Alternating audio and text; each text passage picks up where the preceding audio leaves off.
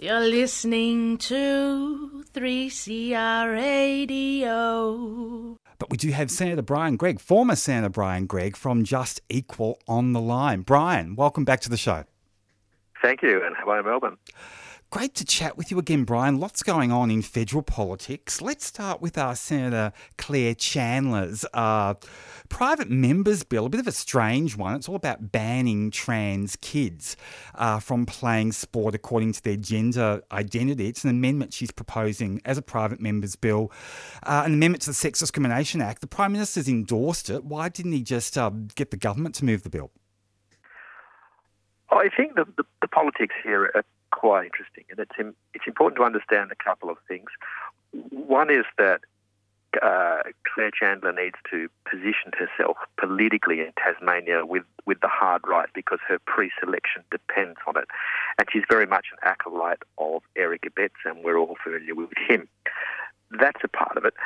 I think, too, that the religious right have lost a lot of battles in recent times. Over the last, shall we say, 15, 20 years, they lost the battle on abortion, they lost the battle on euthanasia, they lost the battle on marriage equality.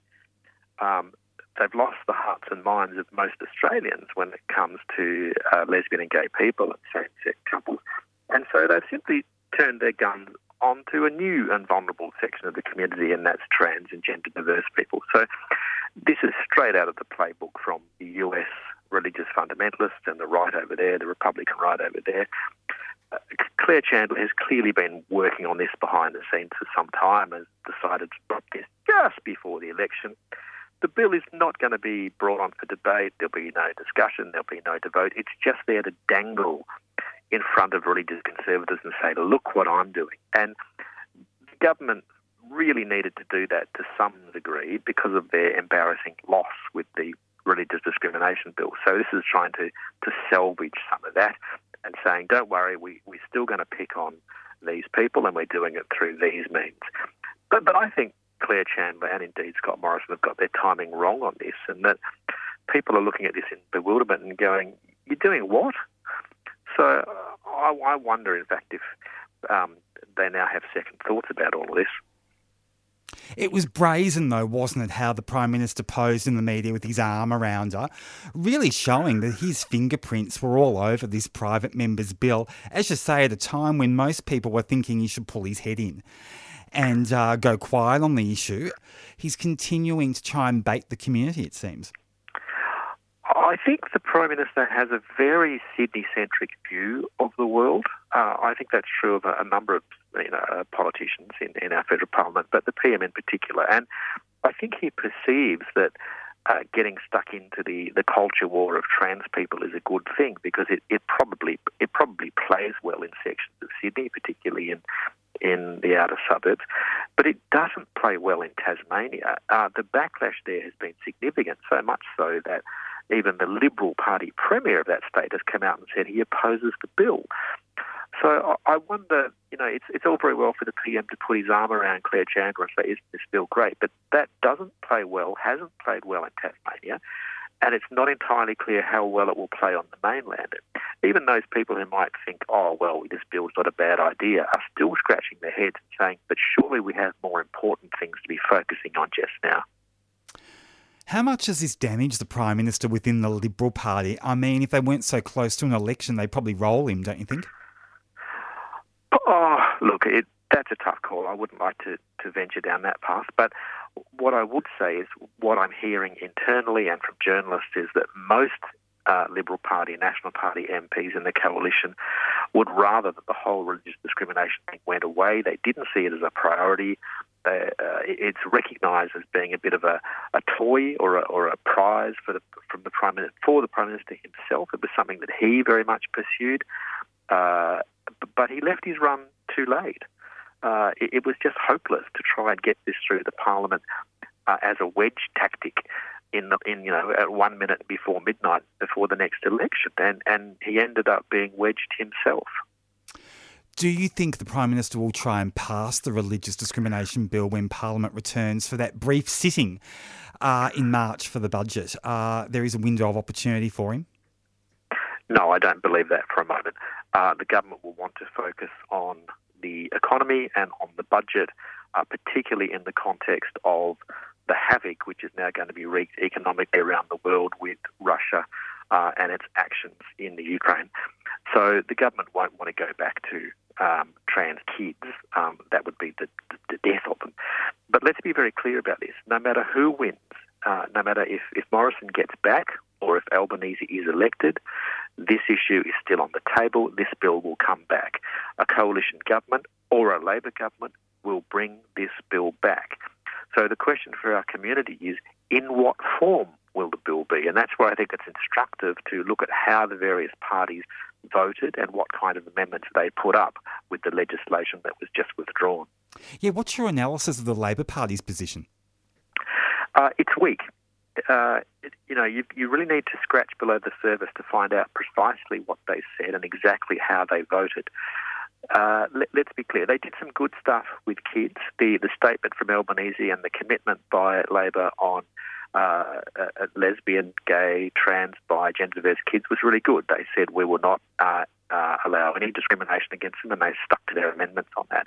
They could go further with that. There is still a weakness in that particular position in that their amendments didn't cover religious belief. They're only talking about fixing the Sex Discrimination Act to deal with that, but that doesn't close the loophole around religious belief. And that's what happened at the City Point School in Brisbane, where they were using contracts around religious belief to try and exclude sexual and gender diverse kids. So that bypassed the Sex Discrimination Act. But more importantly, during the debate, independent MP Rebecca Sharkey, the member for Mayo in South Australia, she moved an amendment to protect teachers, effectively saying we ought not discriminate against LGBTIQ plus teachers in faith-based schools. There were several Liberal moderates who voted for that, but Labor didn't. They voted with the government to sink that. That was deeply disappointing and a bit concerning, because if Labor had voted for that amendment, it would have got up, and it would have been part of the amended bill that went to the Senate. So Labor's position on what they would do with teachers post the election is unclear. Labor have said, we'll send this off to the Law Reform Commission or somebody to look at it, and we'll look at how we might address this. But I think that's weak. I think they should have taken a much clearer and stronger stand. And it means that ultimately they voted through a bill, in the third reading in the lower house, they voted through a bill that very specifically discriminated against teachers. And the third point, which doesn't get enough discussion, I think, is that separate to teachers, there are hundreds and hundreds of LGBTIQ plus people around Australia who work for faith-based organisations in healthcare, aged care, community services, charities. We all know those religious orgs that run those sort of services, which have all been effectively outsourced by the government over the last 20 years. None of those people are protected by this bill. So while there's been lots of noise about how we should or shouldn't protect teachers in faith schools, there's been no discussion about how we protect staff in these other faith services. And Labor's position on that is unclear because they didn't make any amendments or pursue any amendments. They've made no statements in that regard. And there are far more people working in those services than there are in schools. It's even more shocking when you think of it, as a workers' rights issue, isn't it? And it's like it's creating a second class of workers that happen to be queer. It's shocking too when you consider that, workers are Labor's core constituency. And where's the union movement in all of this as well? Yeah, well, there were some teachers' unions that spoke out quite strongly, but I don't recall seeing any in relation to the other services. I think the other disappointing thing too for Labor and where they need to get their act together is they repeatedly said prior to their vote on this bill that they would never endorse any religious discrimination bill that override existing state laws, that undermined existing protections for LGBTIQ plus people. And yet that's exactly what they did. Some of the amendments got up, some didn't, and then they voted the bill through. And the bill that went through wiped out protections for workers in Tasmania, Victoria, Queensland and the ACT. Now, Labor have said, no, don't worry about that. When we get into government, we'll fix all that up. But in the meantime, it means had that bill passed, that all of those workers would have been threatened in their current workplace. And, of course, there's no guarantee that Labor is going to win the election. We all remember clearly how it was all everything pointed to Bill Shorten and Labor winning the last one, and all the polls were running in their direction. But on the day, shock horror, Now, it's not out of the question that could happen again. And if it does, it means that Labor has shepherded through a bill through to the coalition, which in government they could make even worse. Well, yes, the Labor Party's only won a majority in the House of Reps once since 1996, so their track record on winning federal elections isn't great. And then, of course, the whole kind of, war in Ukraine issue, how's that going to play out? And, it makes you wonder if Morrison's kind of banking on that being his saving issue somehow. I'm not quite sure how. But what are your thoughts on that? Look, I think a lot of this just swirls around Western Sydney. I think it's fair to say that the whole religious discrimination bill arose out of the conservative, deeply conservative / religious opportunity by some politicians, cynical politicians, to whip up these issues in those electorates, because many of them are Labor seats, and as your listeners would know, they were particular Labor seats that voted very clearly no in the 2017 postal survey on marriage equality.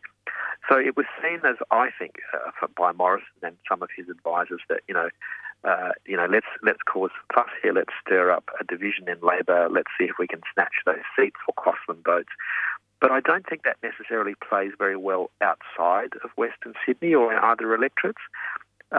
Victorians are much more relaxed about these issues, as are West Australians, as are Tasmanians. In Queensland, they've had anti-discrimination laws for schools for some time. And I think the Sydney-centric focus often of both, not just Morrison, but also sometimes Albanese and his advisors, blinds them to the reality of just how much more advanced Australians are around these issues. And I would urge caution.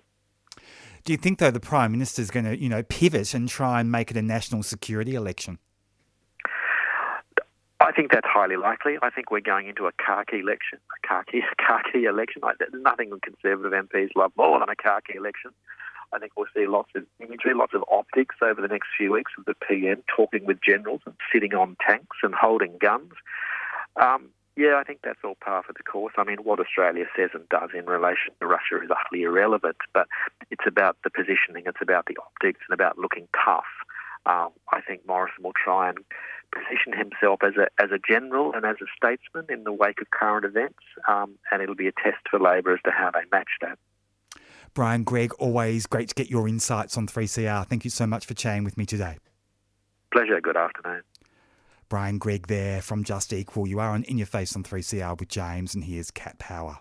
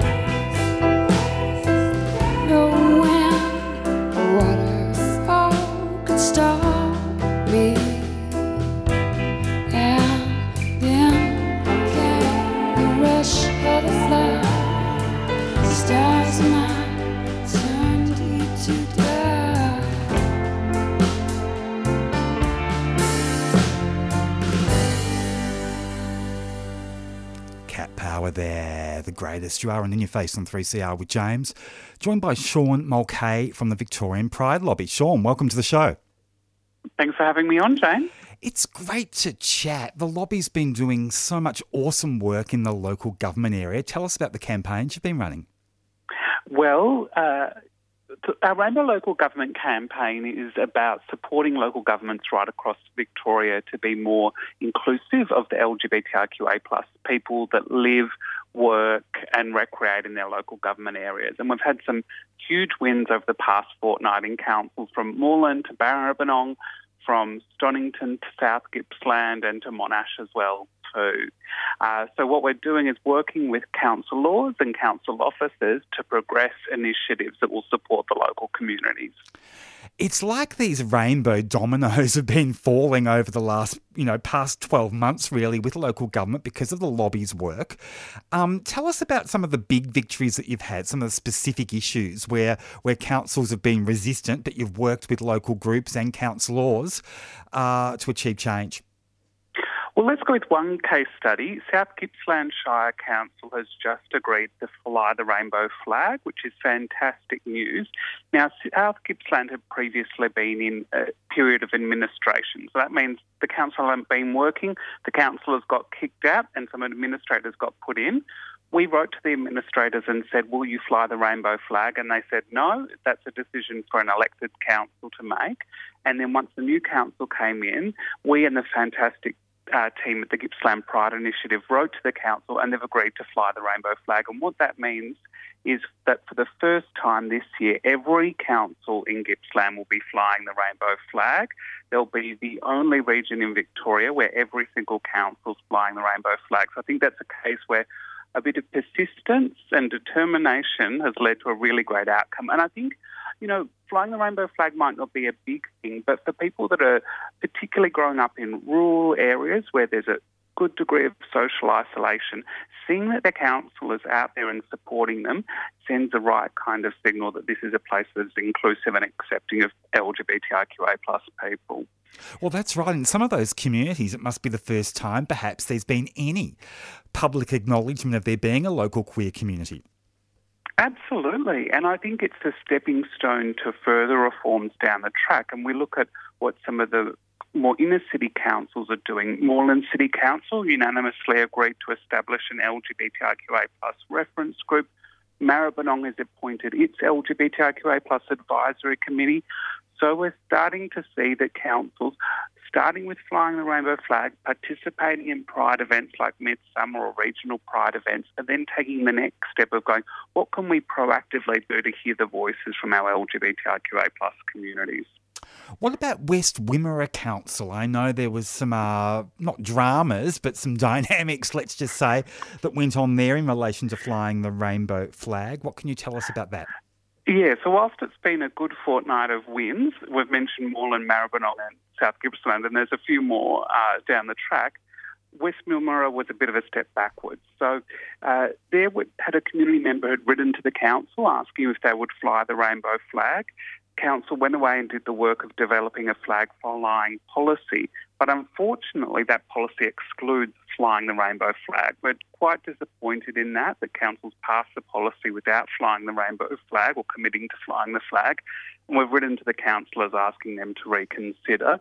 I think it's a difficult thing, and you've got limited council resources. You've only got so many flag poles, but all we're asking is for them to fly the flag once a year on the International Day Against Homophobia, Biphobia and Transphobia.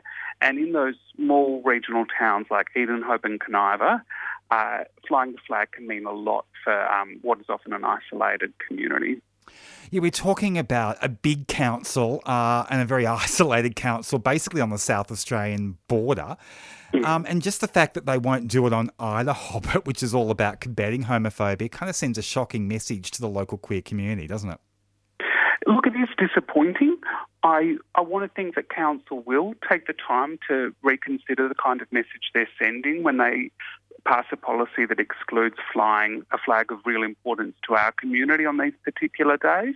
And it's not necessarily that there's a huge community out there, but for the community that is there, signs like these and decisions like these have ramifications. And you look at, say, another small council like Hepburnshire Council, which supports Chill Out Festival. They've really benefited from being seen to be an inclusive place. We've got so many queer folk moving up to Hepburn to retire. I think we've almost taken over the town of Dalesford. So there's a real opportunity for smaller towns to be seen to be inclusive, and our community looks at the decisions that local councils make and looks at the choices that they make when it comes to simple things like flying the rainbow flag or putting up rainbow stickers on council buildings. And we read those symbols as signals of whether this place is going to be inclusive and accepting of us. Tell us about Moorable Rainbow Allies, a local queer group in the city of Greater Geelong. How's the lobby been working with them?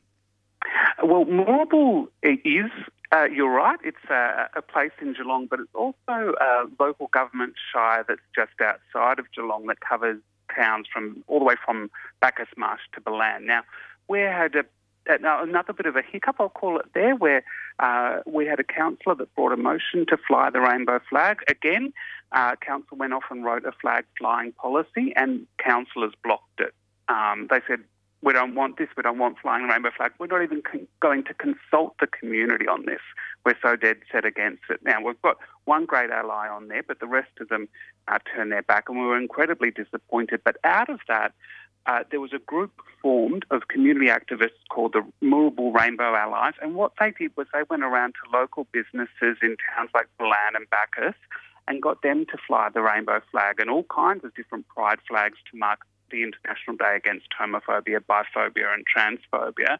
And because of that, they were recognised in the Globe Community Awards and were nominated and shortlisted for Community Campaign of the Year, which was a great recognition of the fantastic work they've done. They didn't win on the night, but I think they were very proud to be nominated, as they should be. They've done fantastic work. Of course, the Pride lobby, the Victorian Pride lobby, has been a big supporter of sex work law reform in Victoria. The government's decriminalised sex work in Victoria. Sex work law reform Victoria, the organisation, says the next big battle is in relation to local government and planning laws, local planning laws in relation to the regulation of sex work. Will you be working with Sex Work Law Reform Victoria at all, or giving them some advice about how to deal with local government?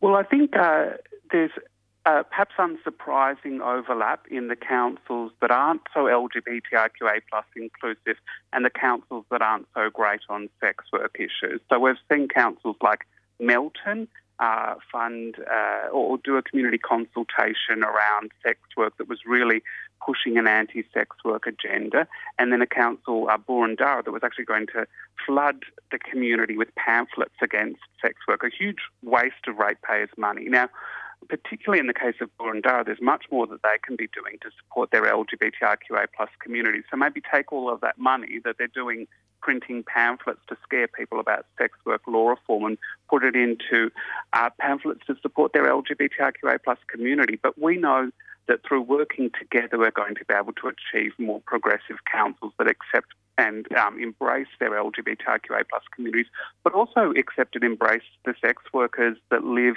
work and carry on their business in those areas. Of course, the sex work decriminalisation legislation kicks in on the 10th of May. I understand the religious loopholes under the Equal Opportunity Act, the legislation that was passed late last year in relation to that takes effect on the same day. What wonderful synchronicity. Well, it's all very good news, and I think what's also encouraging about those sex work law reforms is it will add some new protections into the Equal Opportunity Act around profession, trade or calling. I can't remember the exact wording and I'm probably wrong on that, but it's close to that. And that will mean that even counsellors will have to ensure that they take positive steps to not discriminate against sex workers and create an inclusive local council for sex workers. So that's going to be a really important thing, and they'll will be a lot of work to do to ensure that councillors understand and follow their obligations under equal opportunity law in that regard too. And we'll work with our friends in the sex worker peer community to ensure that councillors understand and implement their obligations. Of course, we do have a state election in November. What issues will the lobby be highlighting and pushing the Andrews government on? What campaigns can we expect from the lobby? A lot of work still to do on law reform. One big unfinished project is around vilification law reform. So at the moment here in Victoria, our anti-vilification laws only protect people from vilification on the basis of race or religion. They don't provide protection for vilification based on sexual orientation or gender identity or sex characteristics. We've had a parliamentary report that's recommended that the vilification laws be expanded to ensure that LGBTIQA plus people are protected from vilification, and we'll have to continue to press the government and any incoming government to implement those recommendations that were supported on a bipartisan basis. But it's all good and well to get the recommendation. We've got to get the law reform to follow. So that'll be one big issue. There'll be plenty of others as well too across different areas, and we'll be calling on, as we usually do, all parties to make their commitments known to our community, and we'll be publicising the commitments that they've made. Has the Andrews government committed to passing that vilification law reform before the election? Look, I think it's probably unlikely that we're going to see vilification law reform before the election. There's going to have to be a degree of consultation ongoing this year to work it up into a bill. But I think that would have to be top of the agenda coming into a new term of government. And I should say, even if there is a change of government, that the Liberal National Opposition supported these recommendations in the Parliamentary Committee inquiry. So we'd be pushing them just as hard to implement them if they're elected to government in the November elections. Sean Mulcahy, thanks for your time. Great to chat on 3CR. Always a pleasure. Thank you for having me on. And here's Marsha Hines.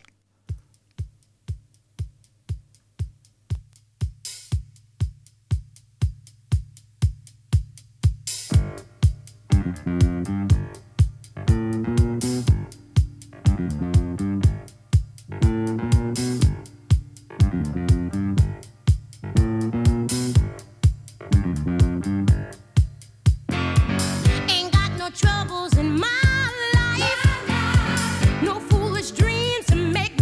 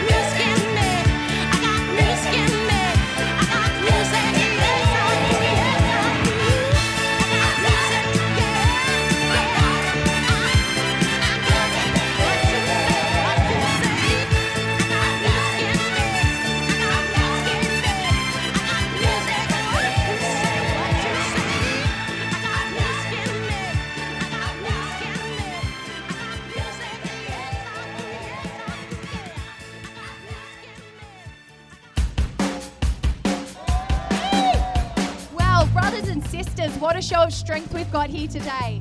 Local issues. So I'm here at the School Kids Strike for Climate Action. Live coverage. Join the spirit of this gathering here today at IMARC. Your voices. So give us a bit of a lowdown about what's happening.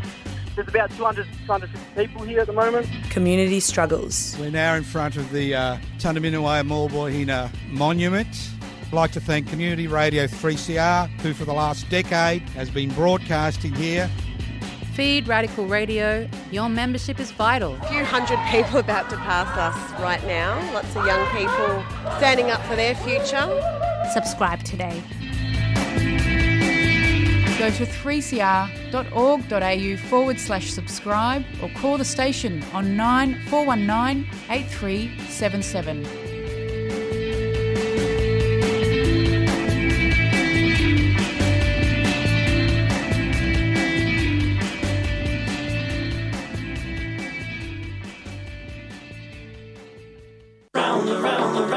I'm in a sea of people so deep I could almost drown. There's breaking waves of passion, waves of neon, all this sound. I should be diving right into it, kicking myself down. But something's dragging me away from the here and now. I'm always so damn distracted by things I think I'm lacking. Counting dollars and hours, imagine superpowers. Then I spot this girl and she stops me in my tracks. Hula hoop girl at the edge of the crowd, she goes round and round and round and round. Something hypnotic about how she turns, she just whirls and whirls and whirls and whirls. Hair down to her hips in the beginning of a song on her lips. Hula hoop girl at the edge of the world. I watch her swinging, the swinging, the swinging, the swinging, the swinging, the swinging, the swinging, the swinging, the swinging, the swinging, oh. I feel the freedom that I'm seeing spread to my body. I guess there's something to be said for circularity. I plant my feet in the grass and I stop pretending. Body relaxes, my heart is tender. Here in the moment, I pure surrender. I give myself up to the blazing splendor. No wondering why I push my hands up through the sky. I interlace all my fingers and let the moment linger by. I start with hers and I sent her all my thing. Yeah, she's a hula hoop girl at the edge of the crowd. She goes round and round and round and round. Something hypnotic about how she turns. She just whirls and whirls and whirls and whirls. She got her hair down to her hips in the beginning of a song on her lips. Hula hoop girl at the edge of the world. Yeah. Off of my feet, up and dead in the grass. Onto my life, I don't have to think fast. Forget about future, forget about past. Past, past, past. Nothing else matters, there's nowhere all been. Onto my life, I don't have to pretend. Focus on now and forget about then. Hula hoop girl at the edge of the crowd. She goes round and round and round and round. Something hypnotic about how she turns. She just whirls and whirls and whirls and whirls. She got her hair down to her hips in the beginning of a song on her lips. Hula hoop girl at the edge of the world. Round and round and round and round. Whirls and whirls and whirls and whirls. Hair down to her hips in the beginning of a song on her lips.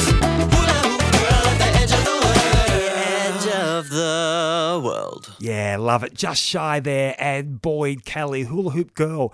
And I had the great pleasure of chatting with Just Shy this week. Thank you for having me, James. I absolutely love Hula Hoop Girl. Tell us all about it. Thank you. I'm so pleased to hear that. Well, I describe it as like it's a bit of a funky R&B-ish pop track, still firmly rooted in pop, but I guess where some of my previous stuff has been a bit more electro or disco leaning, this one's a little bit funkier. Yeah, a few more horns in there. Still kind of like some early 2000s influence, but I'd say a bit more Neptunes and Mark Ronson and a bit less Sophie Ellis-Bextor this time around, perhaps. and a great collaboration with Melbourne DJ Boyd Kelly. Tell us how you worked together again after your great track Mirrorball. Oh, thank you. Yeah, I mean, the plan was always to do more stuff together. I think we just really enjoy working with one another, and I think we bring out sort of the best in each other. So Boyd had a few different, I guess, instrumental ideas lying around that he shared with me, and then I sort of matched them up with some lyrical and melodic ideas that I had been sitting on. And yeah, that was kind of the start. Like for me, in terms of writing the top line, I had the sort of idea of a hula hoop girl sort of stowed away for quite some time. And hearing the track, it kind of just felt like the right sort of fun, bouncy, kind of carefree instrumental that would suit that sort of idea coming to life. Yeah, I love the bouncy lyrics. It's quite a kind of deviation, from Mirrorball, which was kind of, a sassy kind of gay disco track. This one, as you said, is very R&B. And about a hula hoop girl. Tell us about what inspires writing about a hula hoop girl. Yeah, to be honest, it was pretty directly inspired by when I attended Meredith Festival in 2019, which I had a fantastic time at. And I guess with any sort of any festival, you tend to observe all the different types of people in the crowd, and there are those who are like front and center, getting completely into it. And one, I guess, like aspect that caught my eye and sort of captivated me was seeing people closer towards the edge of the crowd, and particularly this kind of smattering of people who were hula hooping. And I just found that really entrancing. And I think seeing those people who are so, I guess, like so present, but also so like in their bodies of just doing that activity, I found really captivating. And yeah, it's kind of just a bit of a point of view that I wanted to explore a bit more. And it's kind of like a segue from a gay market, from a gay audience to a broader audience. Was that kind of a conscious thing as well, where you kind of wanted to appeal more to perhaps a mainstream listenership? No, definitely not. I think if anything, it'll be interesting to see how people interpret the song. Obviously, identifying as gay myself, there's no, sexual or romantic kind of intent towards the titular hula hoop girl, but perhaps people will interpret it that way. I'm not sure, but I think if anything, I still don't think that the lyrics are particularly, by the numbers or straightforward. So not necessarily expecting it to, achieve any more mainstream success than Mirrorball did, but who knows? We'll see. I mean, it's just so airplay friendly though. Like, why wouldn't they run with it? Yeah, that's true. We'll see what happens. I think it's interesting. I remember last time we chatted about Mirrorball, I think we spoke about TikTok, and I didn't really kind of pursue that with any sort of specific intent last time around. But I think this time Hula Hoop Girl does have, I guess, it's got a hookiness to it, and it probably also, I guess, in terms of the lyrics, potentially lends itself to, specific kind of niches of the internet. So that's kind of an aspect that we do want to try and push on a bit more this time, and hopefully get a bit more, I guess, visibility to the song in that way, which will be interesting to see how it goes. Your last track, Mirrorball, of course, was done during lockdown. This track wasn't. How was it different in terms of the mechanisms of recording it with Boyd Kelly? We actually started writing it in lockdown. I think we might have even started writing it before Mirrorball came out, actually. But I mean, I guess the process end to end was quicker this time around. I think for Mirrorball, it was the best part of a year between when we wrote it and released it, and this one has definitely been quicker. So that's been fun. And it's nice to be able to sort of do the whole thing in slightly quicker succession. So yeah, I'd say that's been the main difference, but both songs were, I would say, equally as enjoyable to kind of produce from start to finish. So where did you record the vocals on Hula Hoop Girl? Did you get into a studio or did you do it at home? Like, where was it recorded? I am not a technical wizard by any stretch of the imagination, and I'm also quite lazy. So I do all my demo vocals at home, but as with all my other stuff, I went into a proper studio in the CBD of Melbourne to do the vocals for this one, which was fun. It was the first time I had recorded at this particular studio, and there was a little chihuahua in the room whose name was Frida Juanita Another Margarita. And she was just chewing on a little chicken bone for most of the session. So that was fun. It kind of added to the frivolity of the proceedings, I suppose. And the ambience as well. So do tell, what studio was it in Melbourne CBD? It's a studio called Studio Truth, run by a guy named Curtis, and he's worked with quite a lot of queer artists in Melbourne. Like, I'm not sure if you've heard of Marion Cranes and a few others. So, yeah, I really enjoyed working with him and looking forward to doing so again. Fantastic. So what's next for you guys? Few more irons in the fire. I think, I've so enjoyed working with Boyd and definitely want to continue doing that. So hopefully eking out a live show in the not too distant future with him. And then looking further into the year, want to try and pump out a few solo songs as well. So I've got a handful already written and sort of at various stages of planning recordings and that sort of thing. So hopefully we'll be, doing a few solo songs through the year as well, which will be fun. Wow, that's exciting. Wow. So you and Boyd, though, I mean, you're just kind of taking off together and going solo already. That's kind of like, I guess you're juggling the two, yeah? Yeah, I think it's nice to do a bit of both. And I think, Boyd and I really work super, super well together, and it's been such a fun collaboration, and I'm sure it will continue to be so as well. But it's also nice to kind of be able to do my own thing and, be able to work at different things at my own pace. And Boyd sort of got his sound and I've got mine. And while we meld together super well, there's also, sometimes I write things I think, best kind of maybe doesn't fit as well with, I guess, the sonic niche that we're crafting as a duo as to what I would do by myself. So what are you writing at the moment? Ooh, I won't give too much away. It's all, I think everything that I'm going to put out this year, I've already written, to be honest, unless I happen to be far more productive with the rollout than I am anticipating. But it's a bit of like some come up, some come down, some being in love, some the less fun aspects of love. I would say that's kind of like the main themes of what I'm working on, sort of duality, I guess. Wow. So it's interesting, isn't it? Because you said before that you're a lazy writer. So how do you manage that? Like, do you have to really push yourself, or do you just find that, you get your inspiration that's on and you have to start writing? Like, how do you manage all that?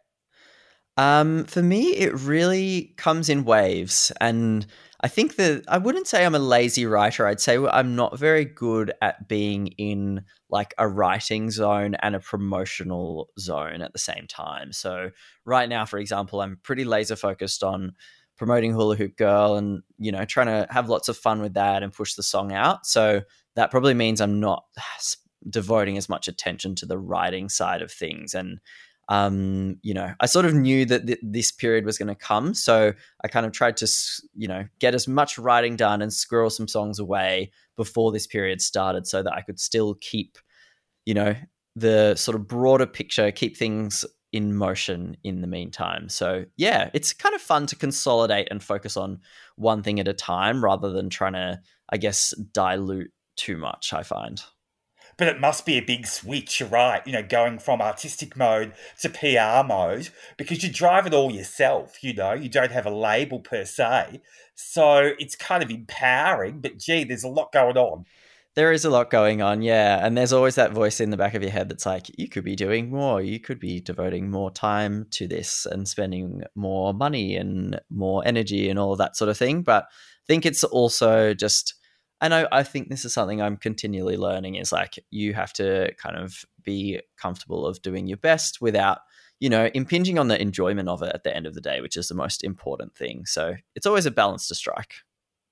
Now, you mentioned, of course, you're doing some solo stuff. Can we expect some solo stuff from Boyd as well? I mean, he's a superb DJ.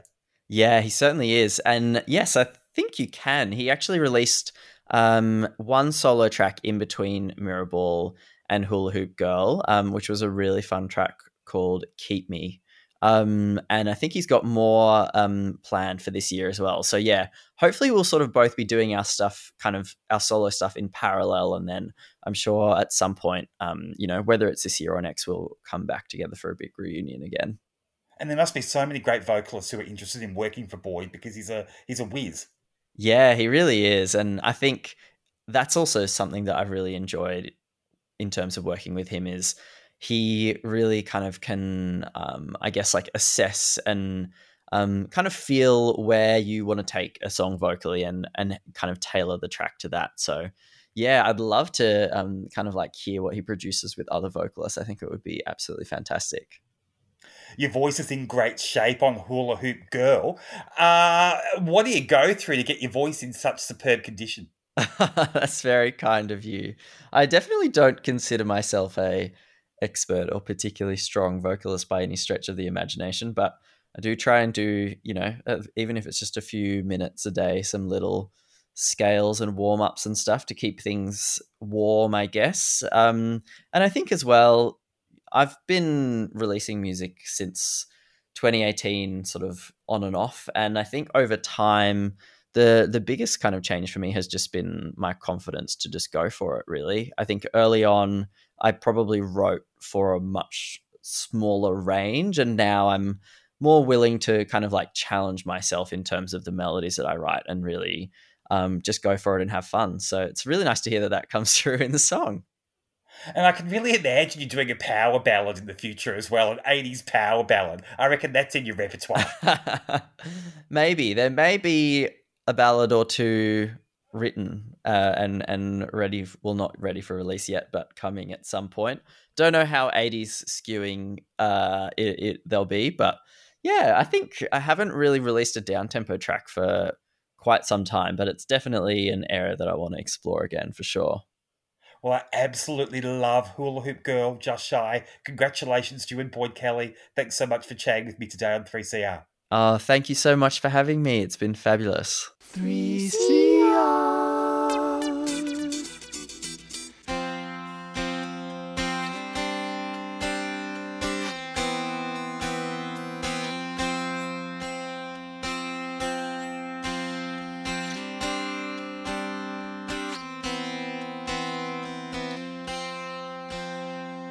Lying in my bed, I hear the clock tick and think of you. Caught up in circles, confusion is nothing new. Flashback, long nights almost left behind. Suitcase of memories, time after. Sometimes you picture me, I'm walking too far ahead. You're calling to me, I can't hear what you said. And you say, go slow, and I fall behind. The second hand unwinds. If you're lost, you can look and you will find me. Time after time. If you fall, I will catch you. I'll be waiting. Time after time. If you're lost, you can look and you will find me. Time after time. If you fall, I will catch you. I will be waiting. Time after time.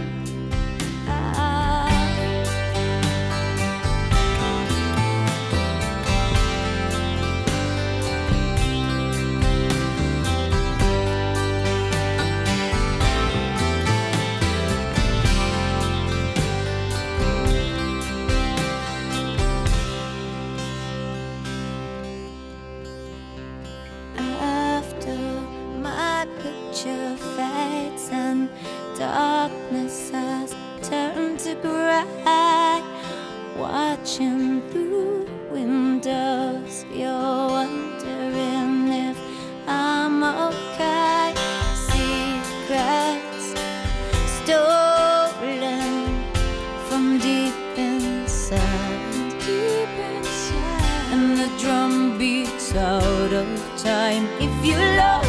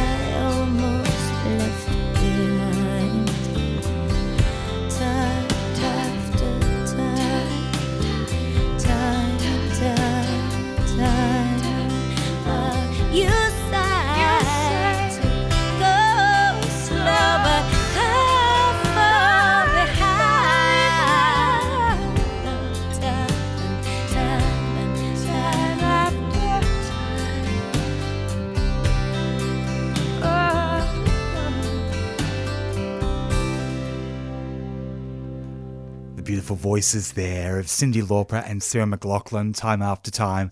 I'm out of here. Don't forget to subscribe to 3CR, 3cr.org.au/subscribe.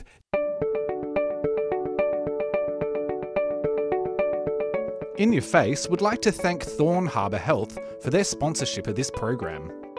Thorn Harbour Health envisions a healthy future for our gender, sex and sexuality diverse communities, a future without HIV, and a future where all people live with dignity and respect. To find out more, search Thorn Harbour Health on your search engine or Facebook.